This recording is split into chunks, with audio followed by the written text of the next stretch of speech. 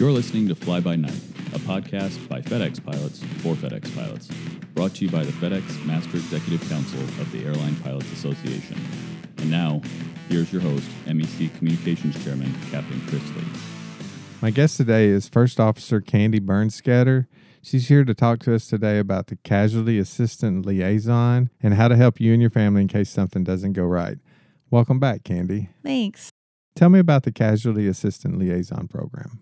Flight Crew Management established a program where a pilot can choose someone to act as a liaison between their family and FedEx in case of a major personal or family event.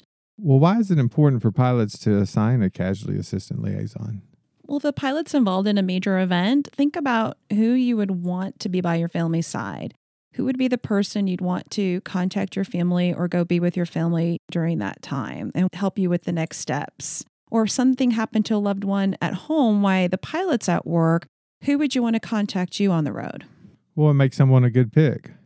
Well, a CAL, or Casualty Assistance Liaison, should be someone your family knows and maybe knows a little bit about your life, perhaps your support system or your church or your neighbors. The CAL doesn't have to be a FedEx crew member, though a crew member may be able to explain and understand our policies a little better than someone who's not a pilot.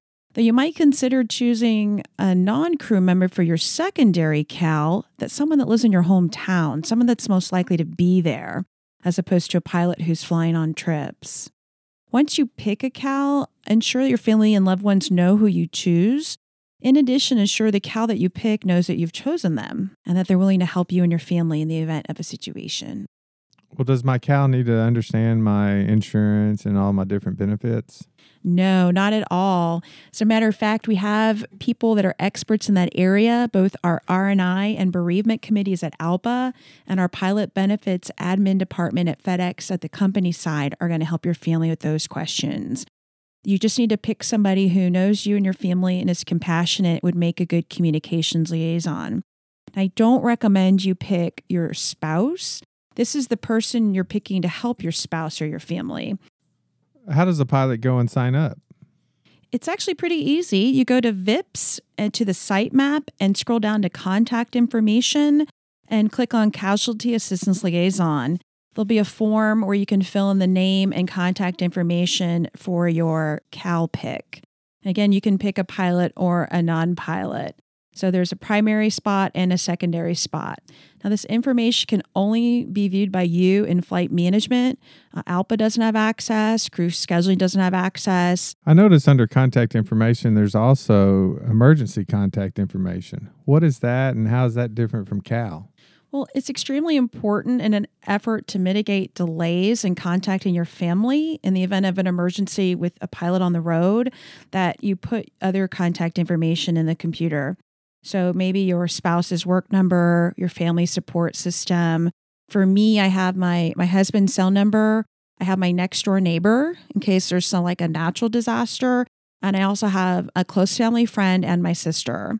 So consider that of the easy ways for the company to find your family if something happens to you while you're at work. And to update your emergency or add your emergency contact information, how does the pilot do that? Well, it's in the same place as the CAL. It's under contact informations in the VIP site map, and just click on emergency contact information and just fill in the blanks of the name and phone number of the person. Remember, this is just for flight management and you to view. This is not viewed by crew scheduling. But, since we don't do junior manning or VJA or what that's known as at other airlines, if the crew scheduling gets you on the phone, you have to fly trips. We don't have that here at FedEx. So there's really no reason to hide these phone numbers from our flight managers. They're just here to help you and your family. Well, if something happens and a family member needs to contact a pilot, how does that work? Well, if the pilot's on a trip and they're not answering their phone and the family's not sure where they are, they can definitely call the company to find out information. I recommend they call the crew resource scheduling phone number because there's so many people in that phone tree and there's always someone that answers.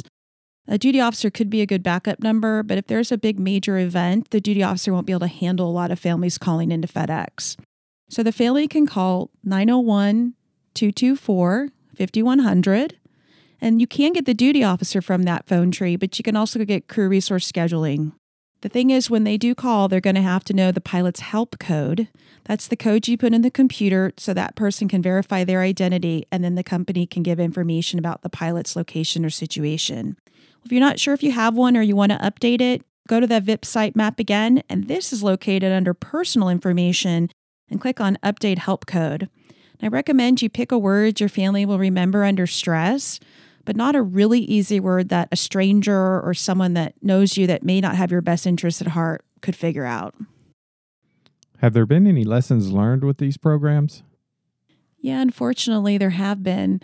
One is if you don't have a CAL listed, we really have a hard time contacting your family on the ALPA side. We don't cold call your family knowing about what's going on. We really need a third party so we can check on you and see what's going on and if you need help or resources from our side of the house. The other thing is any family member that would come to your aid should keep a current passport. Even our 757 pilots fly all over Mexico and Canada, so all our pilots are leaving the United States often. If something were to happen to you outside the country, think about expediting a family member to come see you where you are or to be with you. Having a current passport will help expedite that. It's really important to have those emergency contact phone numbers for the company side. You don't want to delay your family being called if something's happened to you. You don't want your family to find out of an emergency or accident from a third party, from a friend that doesn't have the right information, from the news, from TV or social media. Having those phone numbers current will help the company get a direct contact to your family in case something happens. Well, is there any final thoughts about the CAL program or the emergency contact information? These are just ways to help you and your family if something doesn't go quite right. So I really encourage all pilots to participate. Well, thanks again, Candy, and thanks for listening. If you have any questions or topic ideas, please send us an email to fdxpodcast@alpa.org. And as always, be safe out there, and we'll see you next time.